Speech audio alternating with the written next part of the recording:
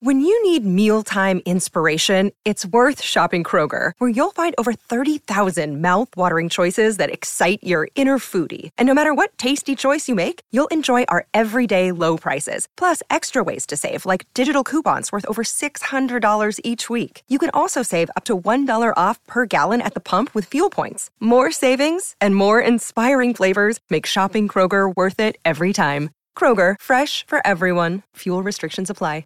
The Slate Culture Gabfest is sponsored by TasteBud, a new mobile app that lets you share and discover movies, music, books, TV shows, podcasts, and apps. Ask friends for specific recommendations or simply share your current obsessions. Go to tastebudapp.co. That's tastebudapp.co. And by Audible.com, offering more than 180,000 audiobooks and spoken word audio products. Get a free audiobook of your choice at audiblepodcast.com/culture. And by Birchbox Man. With all the challenges you tackle each day, looking sharp shouldn't have to be one of them. For $20 a month, Birchbox Man will ship you a lineup of gear and grooming essentials, from style upgrades to shaving supplies, direct to your doorstep. Get 100 Birchbox points, that's a $10 value, with a new subscription when you go to Birchbox.com and use the promo code CULTURE. The following podcast contains explicit language.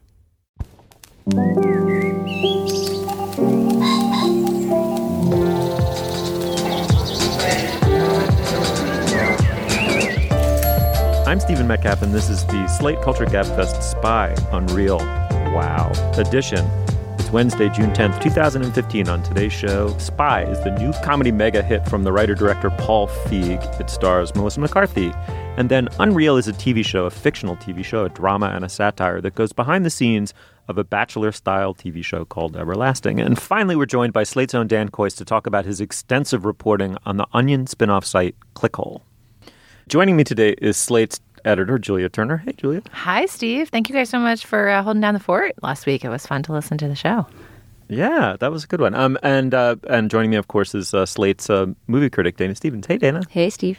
Before we move forward, we have some business, right? Yeah, we have serious business, guys. It is time. The time has come here in June of 2015 for the return of Summer Strut. And can we get some bass? So Summer Strut, I think our longtime listeners will be familiar with this tradition. It began 3 some years ago when I lamented in early summer that I didn't have good music to walk to work to and that I needed some nice strutty tunes with a nice loping pace to help me strut through the summer city and admire everybody's summer styles and summer mojo. And so we've begun a tradition of every year having a Summer Strut playlist. I think we've done it all years but one, maybe. We will post a post on our Facebook page, facebook.com/culturefest, saying, please submit your Summer Strut recommendations here. They can be new. They can be the songs of this summer. They can be old. They can be American, they can be foreign, they can be obvious, they can be bizarre. We welcome all comers, and we look forward to hearing them. They can't be autumnal. They cannot be autumnal, nor should they, what are the other words? Vernal? Vernal for spring. They must be estival. They must be estival, but not autumnal, vernal, or wintrous. Wintry? No, come on. There's what's the Latin Invernal? word? Invernal? No, wait. I don't know. What's winter in Latin? The invernal song is not allowed. All right, anyway. Okay, according to Gyrate 101, it's hibernal. Oh, of course. Also, what the fuck? Gyrate 101? That's like the top search result? It's on my Grindr account, okay? I always trust people who can gyrate when they're with their descriptions of season names. Every morning before his cup of coffee, Steve checks Gyrate 101. and as affirmed by Need to Know, KNEAD. So that's Summer Strut. Do not forget to submit your best stuff. I'm very excited to get that new playlist cracking. I've been listening exclusively to Taylor Swift for 6 months since that album came out, so I really need some new songs in my ears. Steve, I'm not too proud to admit. I also wanted to let our listeners know about our Slate Plus segment today. As we were preparing the show and talking about our response to Spy and how great Rose Byrne is in it, Steve Metcalf said wistfully, Rose Byrne once gently touched my wrist. It was so, oh my God. Okay, so our Slate Plus segment is we will hear about the time that Rose Byrne gently brushed Steve's wrist. Of course, we've all heard Rose Byrne talk about it on talk shows many a time, but Steve will revisit it from his point of view. And finally, we'll get his side of the story. In lightly coded language, but yeah. All right, we have a show to make. Let's move on. All right, Spy is the new comedy from writer-director Paul Feig, he of Freaks and Geeks and Bridesmaids and other forms of renown. It stars Melissa McCarthy as a CIA support staffer who goes into the field and there goes comically rogue. It co-stars everybody, but if you had to pick out some specific names, you'd come up with Jude Law, Jason Statham, and I especially like Miranda Hart, she the midwiferist. Well, and also Rose Byrne, who we'll get to, who is hilarious in the movie. But I think we have a clip that shows an interchange between Melissa McCarthy. She's just arrived in the field with her unpleasantly dowdy alter ego. She's at this cruddy hotel in Paris setting up for her stakeout, where she is surprised by another super spy played by Jason Statham, who is irritated that he has not been given the assignment that Melissa McCarthy has been given. And of course, she's been given it because nobody knows her. She hasn't been clocked. He's an ace spy whose cover has been blown and a target. So this is their confrontation. What are you doing in my room? Well, how did I get into this shitbox hotel room? Because I'm a real spy. I thought you quit. We have to stop the sale of a nuclear bomb. And they send in someone who looks like Santa Claus's fucking wife. Did you forget? I am undercover because you're not supposed to be here. You really think you're ready for the field? I won't use defibrillators on myself. I'll put shards of glass in my fucking eye. I've jumped from a high-rise building using only a raincoat as a parachute and broke both legs upon landing. And I still had to pretend I was in a fucking Cirque du Soleil show. I've swallowed enough microchips and shit them back out again to make a computer. This arm has been ripped off completely and reattached with this fucking arm. I don't know that that's possible. I mean, medically. I'm glad we had that clip because that may be my favorite bit of dialogue, that Jason Statham speech in the hotel room. He is so good in that role. He's nothing but whipped cream in this movie, right? It's just delicious. I love a comic Jason Statham. He's got to stop with the action and just do the comedy. He actually barely beats anyone up in this, and he's just, you can't take your eyes off him. He's marvelous. Okay, well, we're all giggling, but let's get down to brass tacks here. Dana, did you like this movie or not? I did. I gave it a very good review. I was thoroughly enjoyed the 2 hours I spent in it. It really has a lot of laughs, which is a lot to be said for an American comedy. I mean, it has that problem of so pathetic. I know. It is sad, the state of American comedy, that the fact that it makes you laugh consistently is this, huge mark on its side. I mean, I'll go further than that. Like, I think it's got good characters. I think it tells a good story. There's one thing I didn't like about this movie, which I wrote about a bit in my review and we can discuss later, which is that I thought it was a little too violent and gory for a lightweight comedy. But it's Feig and McCarthy's third collaboration. It's the first time she's starred in a movie that he made for her. He wrote the script as well, which wasn't true with their two previous collaborations, Bridesmaids and The Heat, which was this buddy cop comedy he made with her and Sandra Bullock. And I kind of feel like, they've hit a thing that Melissa McCarthy can do well. I can see there not only being maybe a spin-off to this movie, not that I'm praying for that. I would rather have more original movies with, this kind of story, but it manages to be this female-centric spy comedy without being sort of obnoxiously girl powerish. And in fact, although many of the male characters are buffoons, they're kind of lovable buffoons, and it isn't really, I wouldn't say that it is a movie that, creates the males as villains. In fact, Forrest Wickman, who I spoiled the movie with, had a great theory that the villain of this movie is the patriarchy, that sort of both the men and women are entrapped by these gender roles, and that ultimately it's sort of the system that they're trying to win out against. Interesting. Julia, give us your opinion on Load. What do you got? I really enjoyed it too. As Dana reported, I laughed a lot of times, and I think one thing that's unusual about a movie when it tries to tackle gender in a surprising way for a spy movie is that there's usually so much fucking backpatting. I mean, I think we talked about this when we saw the Pixar movie Brave, and it was all about like the struggle to be a girl who's bold. And it feels like when movies are made where women have action star roles, often the fact that they are women is like their prime filter for the world, and that's just super irritating. And totally agree. I mean, I liked Brave a lot better than you, but that's exactly what I mean about this not being all about like girl with 7 hours power. Like, Melissa McCarthy's conflict is not that she's a woman. There is a CIA boss character played by Allison Janney who does kind of say, oh, typical, you used to be the handler for Jude Law as a spy, and he convinced you you'd be best continuing to be his handler, in a basement somewhere in the States, and discouraged your dream of going out into the field because you had high marks, but it's not presented as like that sexist asshole. Like he gets some redemption eventually. And it's really presented more as a like personality question. She's extremely competent, but a little bit timid and reserved and conservative in her normal life. And the movie, the prime conflict of it is about her kind of connecting with her inner badass, and then she does so gloriously, and the badassery can barely be stemmed. And I just enjoyed watching her in the performance, and I enjoyed that she has a great role.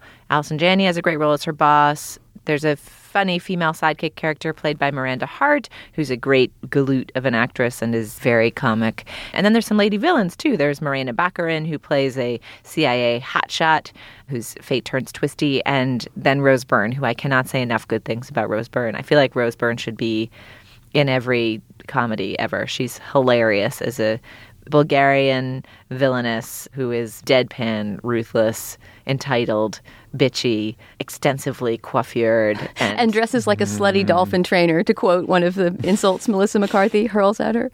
The interplay between Rose Byrne and Melissa McCarthy in this movie is just so fun to watch. And it robustly passes the Bechdel test, right? They're fighting about nukes and suitcases and outfits and Candy Crush and plane flying, and they're almost frenemies. I mean, it's a really interesting villain-heroine relationship because there's these moments that they sort of recognize each other's, ability to play the game. Mm-hmm. Yeah, I like some things about the movie enormously, but especially the banter between her and Statham and Byrne. Just the writing highlights and performing highlights of the movies. I think is brilliantly cast. Everybody is very good in it. It solves a problem, which is how to put Melissa McCarthy at the center of a movie.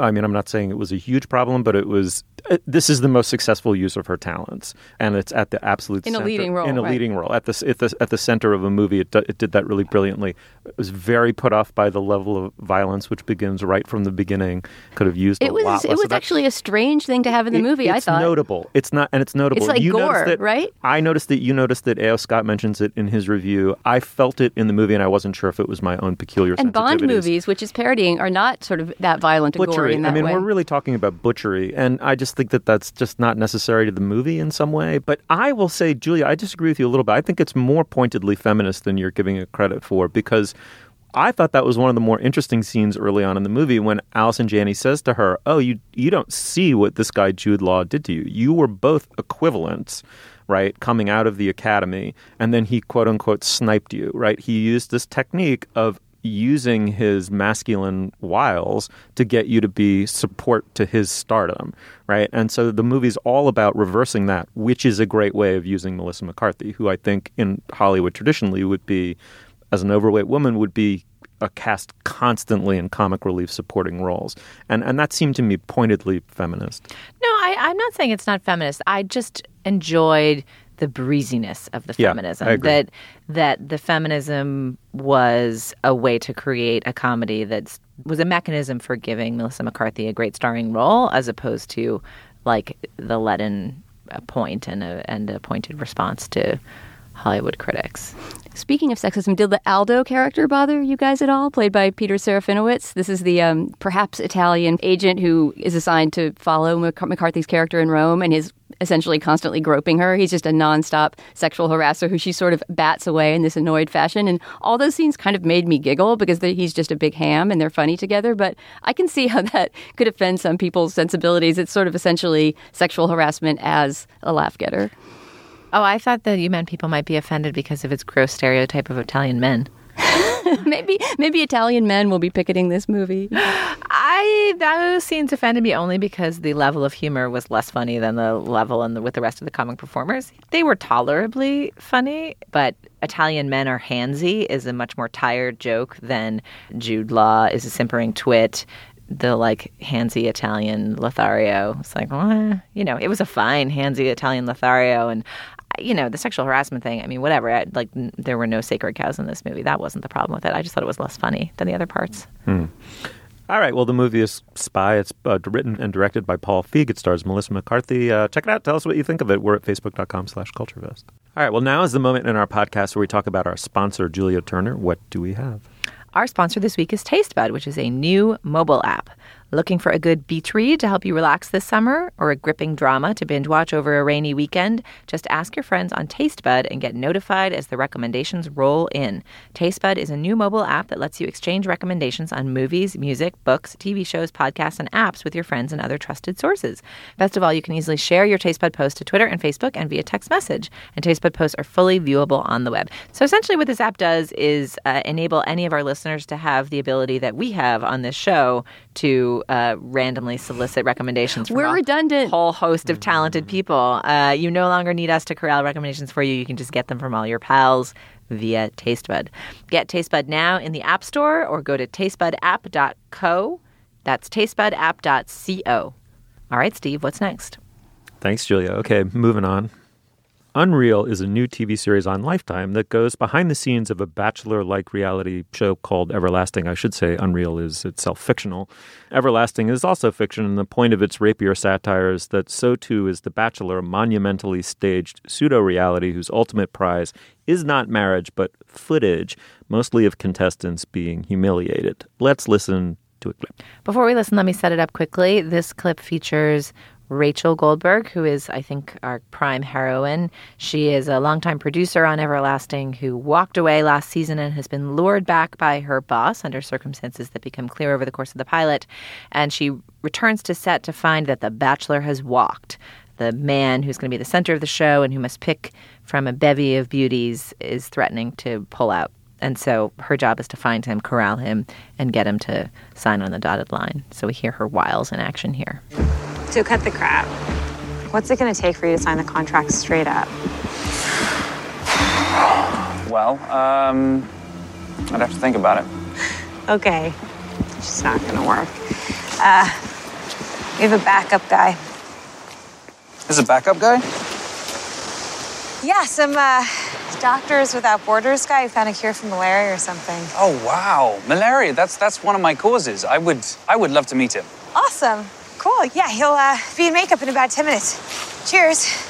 All right, Julia, well, there's very much that's promising here. It's one of those premises where you, as soon as you hear it, you wonder why it hasn't been done already. A good sign for the show. What do you think of it?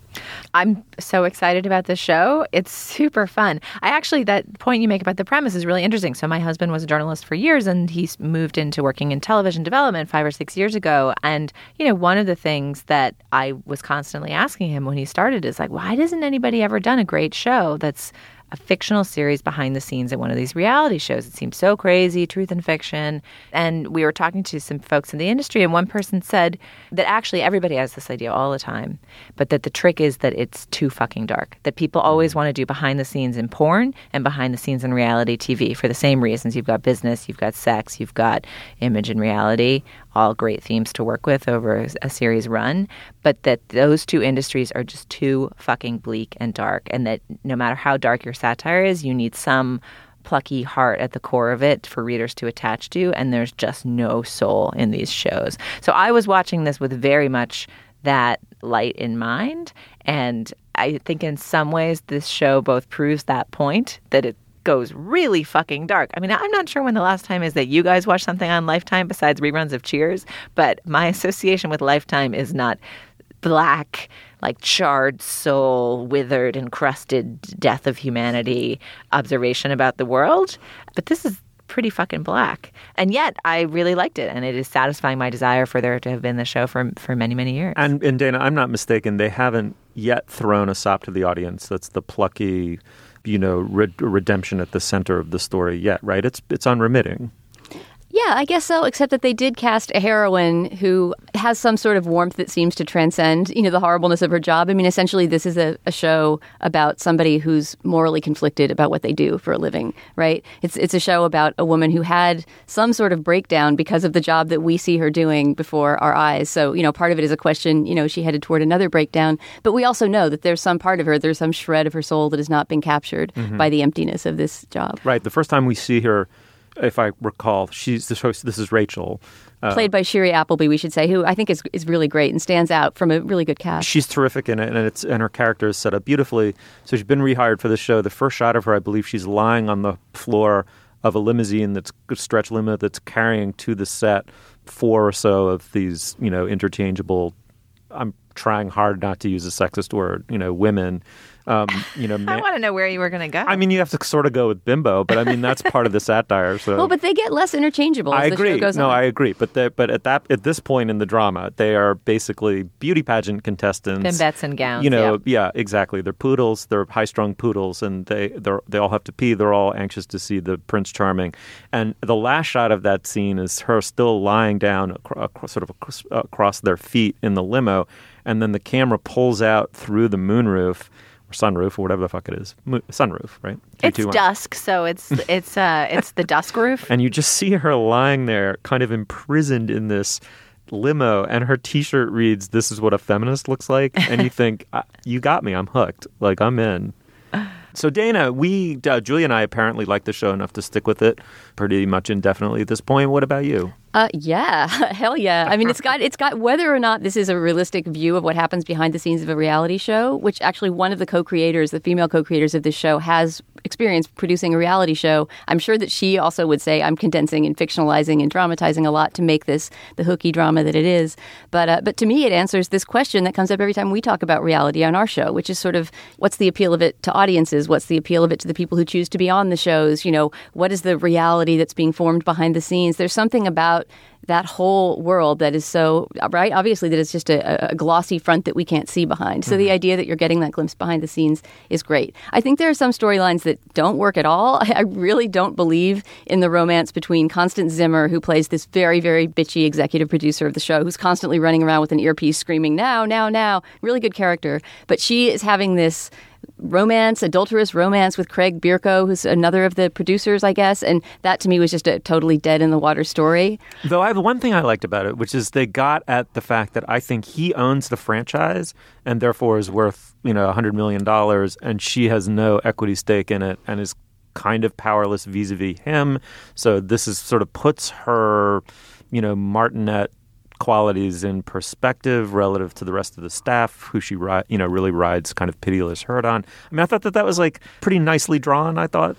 Yeah, I mean, I think it is interesting to encounter a show like this that could operate at a bunch of different depth levels on Lifetime rather than on, one of the super premium networks or one of the new Anything Goes streaming services. In addition to watching this show on Lifetime, I was seeing all the ads for the other Lifetime offerings, including Devious Maids and, a bunch of the other shit. Like, there's a clear network pressure for lurid, hooky sauciness. Like, this show is as jam-packed with kind of energy and attention and plot as they try to get each episode of The Bachelor or Bachelorette to be, not always successfully, because the structure of those shows is that they're forever showing you the same, money shot of the girl crying like 3 times, like in the preview before the commercial and the preview before the next commercial, and they show it to you, then they show it to you again.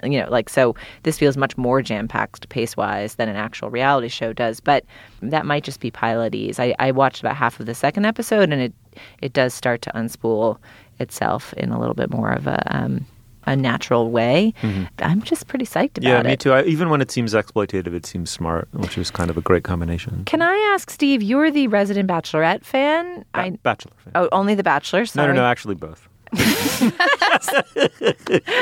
All right. I'm searching around for the shred of dignity and not finding it, so proceed. So it's that you prefer to watch women prostrate before a male suitor than men prostrate before a female. I'm glad we've got that dignity shard illuminated. And actually, it's kind of jammed in my eye socket right now, but go ahead. Anyway, so you watch these shows. I am 100% certain you were never blinkered about your understanding of what was going on behind the scenes. But what is it like to watch this fictionalized version of this show, having had a viewer relationship with the show itself? Mm-hmm. All right. Well, first of all, my wife was a lawyer for reality TV for a long time, and so there were seriously no illusions about what had happened behind the scenes in order to create what was on our TV. Nonetheless, watching the show coincided completely with having kids, right? This transition from somewhat idealized romance, paradigm of somewhat idealized romance in your life to no romance at all for at least a few years. I'm just picturing that you and Kothi in the early years sort of 360-degree camera, single rose.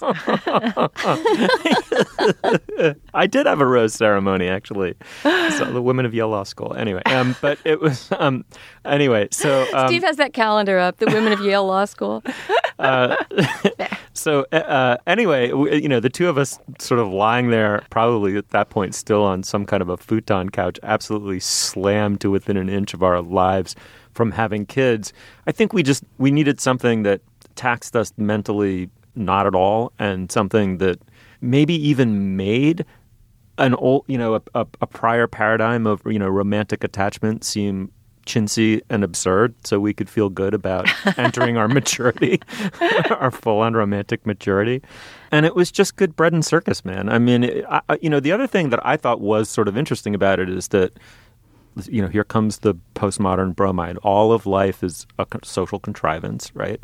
We self-stage and exist within pre-snapped together habit trails, and it's not clear to me that a reality TV show doesn't produce moments that are genuinely emotional and real to the people who are in the midst of them, even though they're wholly contrived. And I think it was always interesting to watch it, wondering how element X and element Y might produce emotional epiphany Z.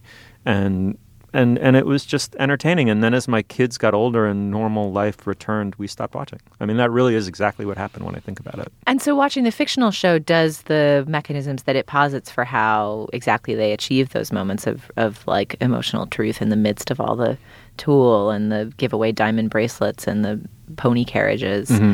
Yeah, I mean, do you find it sort of a satisfying terrifically exploration of that mechanism? Oh, absolutely. I mean, it's kind of hit me at the exact right moment, too, with like my oldest daughter becoming basically a teen.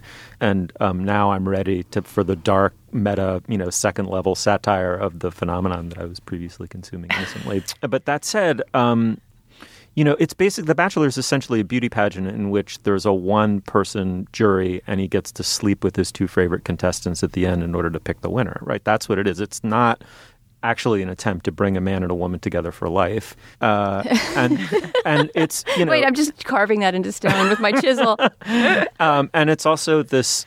there are many things that are irredeemably horrible about it, right? It's throwing together exceedingly needy, neurotic women who are doubly so because on the one hand, they're desperate about being single. And on the other, they're desperate to get on TV and become pseudo-famous. And that once you start to come out of your sullen post-childbearing funk, really starts to hit you in the face. And then it becomes hard to watch. But one criticism I would make, and maybe this is just wishing a different show existed than is in front of us, and there's so much that's good in this show, but it's a very straight show for a show that is purportedly sending up The Bachelor, the sort of greatest lionization of normative heterosexuality on television. When I first saw this main character played by Shiri Appleby, who sort of dresses like a scruffy little gammon and, walks around in her army pants looking gloomy, I was really hoping that she was a lesbian and that maybe the angle of why she'd been kicked off the show would have something to do with her having had an affair with Constance Zimmer or one of the other women working on the show, and that there would be some sort of, subterranean gay relationship behind the scenes of this big, glossy, heterosexual show. That hasn't turned out to be true. There is one character working on the show who appears to be a gay man, but maybe his story will emerge more later. That was just something that seemed like it might have enriched the ensemble. Yeah, I couldn't tell yet whether the fact that the pilot was so focused on plot, it was very heavy on plot setup and a little bit lighter on social critique, although there's plenty of it, and that they get far enough to show us that our hero is like morally conflicted to the point of mental illness about what she's doing with her life. The show does start to talk about the way race plays out on these shows, the way that black women, barely make it to the final rounds ever. And are urged to be sort of loudmouthed villains, right? Yeah, and there's sort of a real talk moment between a producer and two of the black contestants saying, this is how you are a successful black contestant on one of these shows. Think of the other black women who've been successful on these shows. Like, they are mouthy and bitchy. So if you want to go for that, that'll play in your favor. So I think we start to see some of the critique around race, and I expect that we may see more around sexual orientation. The show seems smart enough and capacious enough to have room for it. So I'm kind of excited to see where it goes. I agree. It gives all evidence of it. Okay, the show's called Unreal. It's surprisingly on Lifetime. Good on them. And watch it. Let us know what you think. We're 3 very enthusiastic thumbs up. Now is the moment in our podcast where we talk about our other sponsor. Dana, what do you got? We are happy this week to be sponsored by our old friends Audible.com, who have more than 180,000 audiobooks and spoken word audio products for your enjoyment. Actually, I feel like that's gone up since the last time we had them as a sponsor. I was going to say, I remember it being 150, and I remember years ago when we first started the show and they sponsored us every week, it was 100,000. So they're steadily adding to their collection. And who do they have to thank? Hello? Without us, their business model would be just withering away. So you got to go listen to 30,000 new titles, basically. Get cracking, folks. So Audible is offering to Culture Fest listeners a free audiobook of your choice and a free 30-day trial membership. You can download your choices and access them on your iPhone, your Android device, your Kindle, or any mobile device. So go to audiblepodcast.com/culture, and you can choose from over 180,000 titles, including, Julia, you've got a recommendation. All right, so I spotted an irresistible title on Audible to recommend to you guys this week, and it has a news peg. It has what we call a news peg in the biz. This title is Jurassic Park by Michael Crichton. You may laugh. Jurassic Park was a hit movie in the early 90s, and it returns to theaters, I think, this coming weekend. We may talk about it here on the show. It is the story of science gone wrong, a hubristic quest to revive dinosaurs by cloning their trapped in amber DNA material on a remote island in South America, and the havoc that ensues. But my philosophy of listening to audiobooks is that it is great when they are absolute plot-driven barn burners, and my recollection of reading this book is that it is great. It is probably not fashionable to say that you enjoy the writing of Michael Crichton, but this was a joyful reading experience for me as a youth. I forget whether I read it before or after I saw the movie. I completely agree. You know, Michael, I haven't read that book, but I've read some Crichton books, and he comes from that era, which we're not in anymore, when writers of popular best-selling fiction could actually write well, like Peter Benchley and Michael Crichton, people who wrote these blockbustery books that blockbustery movies were based on. A lot of them are sort of barn-burnery, page-turnery creations. Oh, absolutely. Right, Stephen King. and I feel like we now have some of the titles that have risen to the top of the charts since then have the plot mechanisms, but they don't have like tolerable sentences. Like I feel as though the people who market and make those books have realized that the plot is so powerful that sentence quality is only an ancillary factor and only needs to be controlled for to a slight degree. But Crichton comes from an earlier, hardier, sturdier day of thriller bestsellers. He's also a doctor, right? So I think he must bring the science when it comes to like fake dinosaur genetic engineering. I mean, I'm not going to go there, Dana. Enough to make it credible. That's what I'm saying. It is credible. In any event, go to audiblepodcast.com/culture, get your free book, and think about signing up for Jurassic Park by Michael Crichton in homage to a glorious bestseller era of yore. All right, moving on. Well, Dan Kois is, of course, Slate's culture editor and a prized guest on this show. He wanted to know, how does the site Clickhole, with its small staff of young writers and editors tucked around a few tables at the Onion Chicago offices, generate so many stories that make him laugh really hard? So he writes in his wonderful and wonderfully reported piece about the site Clickhole. He goes on to ask, and why do so many of these stories also make me feel bad? And what does it mean to make a website that does both of these things, that makes extremely viral media while ruthlessly satirizing the world of viral media? Welcome to the show, Dan. Hey, guys. All right, Dan, well, as you know, we've talked about Clickhole before, but this piece is so terrific, we felt like we had to go back in. But before we start, give us a little background on what Clickhole is exactly. Clickhole was launched almost exactly a year ago now as a spin-off of The Onion, a web-only spin-off of The Onion. It was originally pitched basically as a BuzzFeed parody. It has expanded since then to become a little bit weirder and to also parody other forms of web-native journalism like oral histories and, Upworthy-style shareables and things like that. But at its heart, it is a satire of the social web, of web-based journalism and quasi-journalism as it exists in your Facebook feed. So I guess, Dan, I would just ask you the process question of, this is a very journalist-on-journalism kind of story. At the same time, I think it is interesting for people outside of our field to read because it tells you so much about the way journalism works now that you wouldn't know if you weren't somebody behind the scenes, and about the quantification of data and how Clickhole has sort of mastered that form of virality. But I just wanted to know if there was a tipping point that drove you to doing this piece, if there was one particular Clickhole story or story about Clickhole, sort of what was your initial inspiration? And then later I want to ask you about what it was like to be a Slate person, not undercover, but, sort of stealthily sitting around at a different magazine's meeting.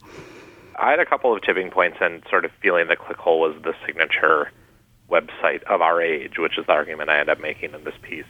One was just about a week after they launched, they posted this truly insane video called 80s Kids, You've Got to Watch This Calvin and Hobbes video. And it was a 20-second video of Calvin and Hobbes having explicit sex that then ended, "We love you, Bill Watterson." Everything about it was like truly amazing. Like, it was weirdly beautifully produced. Also, it was horrible. And on top of everything else, when you went to the webpage, their video player was on autoplay, so you couldn't even, like, you had no out. As soon as you went to the page, immediately Calvin and Hobbes started fucking. And, like, the total audacity of a website that would do something like this, even though they could be 100% sure that they would get a takedown notice almost instantly and might possibly be sued, suggested to me that this was a website that could, like, do anything, that might do anything, that I would never be able to sort of settle into a cozy understanding of what this website was or what they would do. There was always a chance that they would do something so balls out crazy that it would shock me. And in fact, in many ways, they have over the course of their basically now year in existence, where this week is their 1-year anniversary. And so there have been other pieces that have given me sort of that same jaw-dropping, like, I can't believe that this website is doing this thing feeling, but that was the first. You know, I haven't kept up with the site, but I'm very curious, Dan, how they made this transition from parodying what turned out to be, over its lifetime, a dying institution, the American newspaper, to being this new thing. Was it the same set of people, a different set of people? How did they achieve this evolutionary suppleness? About 3 years ago, The Onion started trying to do sort of web-only stuff. I mean, the site is, of course, very popular on the web, and in fact, in many cities, in most cities where The Onion once published print newspapers, it no longer does. But, you know, they started trying to do web-native type things. One of the first things I remember them doing was right around Oscar time a couple of years ago, and the headline was, "See the 9 amazing dresses from the Oscar red carpet." And then when you clicked on it, it was just pictures of war atrocities from Syria. And and like, it was funny, and it made a very ham-handed but useful point. But it didn't really actually satirize in a very Onion-esque way the actual language of those slideshows, those fashion slideshows that perpetuate all over the web. And around that time, people inside The Onion just really started to feel as though the newspaper, the magazine, the website was not set up to deal with the kinds of stuff that actually most of them were spending their time reading on the web. The quizzes and the slideshows and the listicles and the shareables. And so a group of editors, including Ben Berkeley, who's the managing editor of The Onion, and Jermaine Afonso, who was at the time a senior editor at The Onion, pitched this idea for a web-only product, a social web parody. And last year, at the beginning of last year, they pulled the trigger and made the call to start it. They hired up, mostly hiring other writers from The Onion who were interested in this project, or freelancers who'd worked with The Onion before, as well as hiring 2 guys who I think ended up very sort of central to the message of it, who were Daniel Kibblesmith and Cullen Crawford, who were both at Groupon. They both were writing the sort of like funny content at Groupon. And Daniel and Cullen sort of, I think, really helped to define the institutional voice of Clickhole, along with Jermaine Afonso, the editor. Daniel Kibblesmith got hired by BuzzFeed last December to write basically Clickhole articles for BuzzFeed. Cullen Crawford is still there and is in fact plentifully quoted in my piece as he is an extremely funny dude. But they launched it last June with a sort of a full suite of stories, and they found immediately that this was like a new way to work in this voice. And almost immediately, I mean, within a month, the site already was doing things that were not clearly targeted at BuzzFeed, but were just sort of weird riffs on the voice of the internet all on their own. One other thing I want to talk about with you briefly, Dan, is just because Clickhole's mastery of the voice of the internet is so terrific, writing headlines for this piece was really hard. It was my job to write headlines for this piece, and I kept thinking, God, I just need 5 minutes free to write headlines for this piece, and then I would start thinking about it, and everything either sounded too dated or too clearly conniving to get people to click on the piece using the exact mechanisms that the piece actually mocks. So, you know, secrets of the Clickhole writer room revealed sounded too schlocky, and in the end, I couldn't do it. Like, finally, you and I had like an IM conversation, and I actually went back and looked at the timestamps. It took us 55 minutes to write the headlines for the piece because the headline is 2 words. The headline is wow, period. Clickhole. But we went through a couple different versions. Like I initially proposed Clickhole FTW, and then the deck is something like how the Onion site that set out to mock the internet became the best thing on it. And those two lines spoke to each other in a nice way. But Dan pointed out, and he was totally right, that FTW is like Internet 2011. And so to use something that felt that backwards on a piece about a site that is so relentlessly 2015, 2016, 2017 just didn't work. So actually the kind of narrative leap between wow, Clickhole and that same deck or subheadline that we wrote is slightly less good than for the original line, but it had to be wow, period, Clickhole, because wow, period, noun, period, is current internet vernacular in a way that FTW is not. Dan also really liked feel all the feels. Like reporting on Clickhole made Dan Kois feel all the feels, and we finally figured out how to use that in the Twitter line. But we were trying to jam it into the headline at first, and we couldn't. But it was a formidable headlining task. One fun thing about that headlining task was it gave us 1 million Twitter lines and Facebook lines to use. Clickhole, I didn't get into this a lot in the piece, but Clickhole's social media team is really, really good, and they work almost totally independently of the Clickhole editorial staff. And they have a lot of authority to just sort of launch crazy quixotic projects of their own. Like they at one point tried to engineer a feud between Clickhole and Anna Kendrick based on a bunch of faked Anna Kendrick tweets. And, they're just like constantly throwing things up there that really feel even more like the internet than Clickhole does, The post Clickhole stories constantly, almost every day, with just the word wow as like the only text that they posted up there with, no matter what the story is. And in fact, as Julia pointed out at one point during an editorial process, many web stories have these things called topic tags, which help you, if something is about books or if something is about the internet or if something is about women's issues, they will have a topic tag associated with it that you can click on, and then you see all the stories on the site associated with books or the internet or women's issues. It turns out every story that Clickhole has ever published is topic tagged wow. That's one of the topic tags on it. So if you click the wow topic tag on Clickhole, you get every story they've ever published. So we now have a wow topic tag on Slate, which contains only my Clickhole piece. We're going to have to start adding more things, more wows to your piece. Maybe we'll put it on this. We do need more wows this on podcast Slate page, I think. I mean, one thing I love particularly about your piece is that the various people who've read it, a lot of them have come up to me and said, he didn't even mention my favorite Clickhole project, or sometimes they would mention it and I'd say, actually, he did link to it in one of his 2,086 links that are in the piece. But the depth of what they do, the fact that I think they once published a piece. It was like seven things I learned from my years on a whaling ship or something. That was the moment I realized that was they my had defense. Someone was like, "How could he not have talked about Moby Dick?" I was like, "It's in there."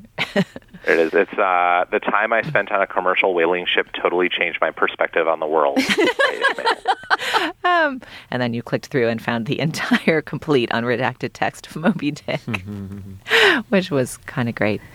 Dan, as long as we're talking about you feeling the feels and experiencing your own kind of identity shift as a journalist as you research this piece, I wanted to ask you about this kind of nihilistic moment at the end of your, well, not nihilistic on your part, but a moment that you speak of the nihilism of this publication toward the end of your piece, and you specifically quote Colin Crawford, this very funny writer who we hear cracking jokes in the writer's room, as saying that the thesis of Clickhole is that, if I remember right, he says the thesis is that the world is terrible garbage. Terrifying garbage. And it is a very sort of dark note, although you do observe that, his voice is maybe the darkest one on the site. But I wanted to just hear your reaction to that and, hear about your own moral crisis while reporting this piece. I mean, anyone who works in web journalism right now, I think, feels very uncertain all the time about what the future holds and about the worth and value of the things that we do in the face of the constant economic pressures that we face and in the face of, better funded competition and sites out there who we worry are getting stories before we are, or just the notion that 1 year from now or 2 years from now or 5 years from now, if Facebook turns off the spigot, we all wither away and die. And tapping into this particular moment at Clickhole was both energizing and a little bit depressing. It was depressing because these people are viciously satirizing the thing that I do. They, with no holds barred, they are people who are willing to say and do anything to make fun of and belittle the thing that I do to make a living. And I like to think that Slate is a better site than all the other sites that they're actually parodying. But of course, they are also parodying us as well. But it was also invigorating because in the midst of this insanity, in the midst of the media panic and anxiety of 2015, way out there in Chicago, a room full of people are constantly making something that is actually amazing and a signature publication of our time, and the very kind of thing that I went into journalism to try and make a great magazine. And that is invigorating and energizing and inspirational, and it will make you feel all the feels. I think that's right, Dan. And one of my favorite lines in your piece actually is where you say, in the same way that Playboy captured the moment of 1965 and Ms. captured the moment of 1972 and Spy magazine captured the zeitgeist of 1988, Clickhole has captured our moment today. And to watch a set of talented writers and thinkers and editors do that is one of the joys of journalism. And I loved that observation in your piece. Thank you so much for joining us. We hope to have you on again soon. Thanks, guys. All right. Well, now is the moment in our podcast where we talk about our other sponsor. Julia, what do we have? We are sponsored today, Steve, by Birchbox Man. Women have been subscribing to Birchbox for years, and now there is a subscription just for men. Birchbox, of course, launched, I think, a few years ago, and I have so many friends who are addicted to it. You sign up as a subscription basis, and you get like a cool box in the mail every so often with awesome new like makeup supplies and toiletries and lotions and unguents and emollients and things to try. And everybody I know who gets it loves it. But they've now launched one for men. And Birchbox Man is a better way to discover products online. Each month you will receive an assortment of grooming samples and stylish accessories, everything from skin-soothing shave gel to a stainless steel flask. Every box is paired with original content like style tips, tutorial videos, and tastemaker interviews. For just $20 a month, subscribers receive a monthly box of gear and grooming. Featured brands range from cult classics to industry legends like Baxter of California and Ursa Major, which is made with wild-crafted ingredients from the woods of Vermont. If you like what you get, you can stock up online in the Birchbox Man shop with perks. Head over to Birchbox.com and use promo code CULTURE to get 100 Birchbox points with the purchase of your subscription. That's $10 to spend towards your new favorite products. Thanks, Julia. All right. Well, now is the moment in our podcast where we endorse De-na-na-na-na-na. Yes. So I'm a big fan, and I think have talked about on the show before, the Scandals of Classic Hollywood series on the Hairpin blog written by Anne Helen Peterson, who's a big listener to our show. We actually met her at our South by Southwest live show. I remember she was at the time a PhD student finishing up at University of Texas. Now she is a professor and writes for BuzzFeed, and I don't know what all stuff she does. She's fabulous, and she writes mainly on celebrity gossip. She was hard to pick out of the crowd of 6, though, at South by Southwest. Sorry. But her loyalty made she counted as 6. Anyway, we had a brief conversation that day, but since then I've followed her writing in various places on the web and always found her really fascinating. And I didn't realize that she had a book until I was sitting in Word Bookstore in Greenpoint this weekend and came across a collection of the Scandals of Classic Hollywood. I think maybe I knew she was coming out with a book, but I'm only faintly cognizant of my surroundings most of the time, so I didn't know it was out. And it's called Scandals of Classic Hollywood by Anne Helen Peterson. I'm about halfway through it, and it is a good, juicy read. Remember when we were talking on Slate Plus recently about you got your light book and your heavy book going at the same time? So this is a great light book. It's essentially a chapter each on all of these classic Hollywood scandals involving Mary Pickford and Rudolph Valentino and Fatty Arbuckle and people who we associate vaguely with sort of, the vice of the Roaring '20s without quite knowing how their stories overlap. And it's just the right mix of sort of scholarly, film scholarship and also just pure out and out dirt dishing, but well footnoted dirt dishing. That sounds very cool. So, Scandals of Classic Hollywood, Anne Helen Peterson. Yeah, read it on a beach. Superb. Julia, what do you have? I like faint cognizance is your motto, Dana. A Slate Culture Gabfest, faintly cognizant of culture since 2007. I shall emblazon it on my coat of arms. I love it. Huge vats of bullshit over which there's a layer of faint cognizance. It sounds like a weather condition. All right. My endorsement this week circulated on the web, years ago and then again a couple weeks ago, but I made a note of it because it was just too delectable. It was a letter of note highlighted by our friends at Letters of Note, which is, of course, I think mentioned frequently on this show. The terrific site, and I think now book where Sean Usher collates and collects just terrific, notable letters from famous people of yesteryear. But this one is from Alec Guinness to Anne Kaufman, and it is sent from the set of Star Wars fairly early on in the production before Star Wars has arrived upon the scene. Can't say I'm enjoying the film. New rubbish dialogue reaches me every other day on wadges of pink paper, and none of it makes my character clear or even bearable. I just think thankfully of the lovely bread, which will help keep me going until next April, even if Yahoo collapses in a week. I must off to studio and work with a dwarf, very sweet, and he has to wash in a bidet. And your fellow countrymen Mark Hamill and Tennyson, that can't be right, Ford Ellison? No. Well, a rangy, languid young man who is probably intelligent and amusing, but oh, good God, they make me feel 90 and treat me as if I was 106. Love, Alec. And then there's a P.S. Harrison Ford. Ever heard of him? That is so charming. I don't even know what half of it means, but I love the notion of the befuddlement of Alec Guinness on the set of the original Star Wars, having no idea what kind of cultural phenomenon he's about to be a part of. I'll never see Obi-Wan in the same way again. Grumpy and hungry for bread. All right. Well, my endorsement this week is a piece that my dear friend Paul in Mill Valley put me onto this past weekend. He said it's the essence of what's great about Grantland, and it's a piece by Rembert Brown, who's just terrific. And it's called Going Way Too Deep Down the Rabbit Hole with Nicki Minaj's recent bar mitzvah appearance. And effectively what, I wish I had Paul here to describe it because he described it so beautifully. Effectively what Rembert Brown did is so this photo goes around Twitter and then all over the internet of Nicki Minaj. Let me show you the photo. Nicki Minaj surrounded by, 8 or 10 13-year-old boys at the bar mitzvah at which she's been paid, 7 figures to appear or whatever it was. And Rembert Brown does this semiotic breakdown of what this photo means in the lives of all participants.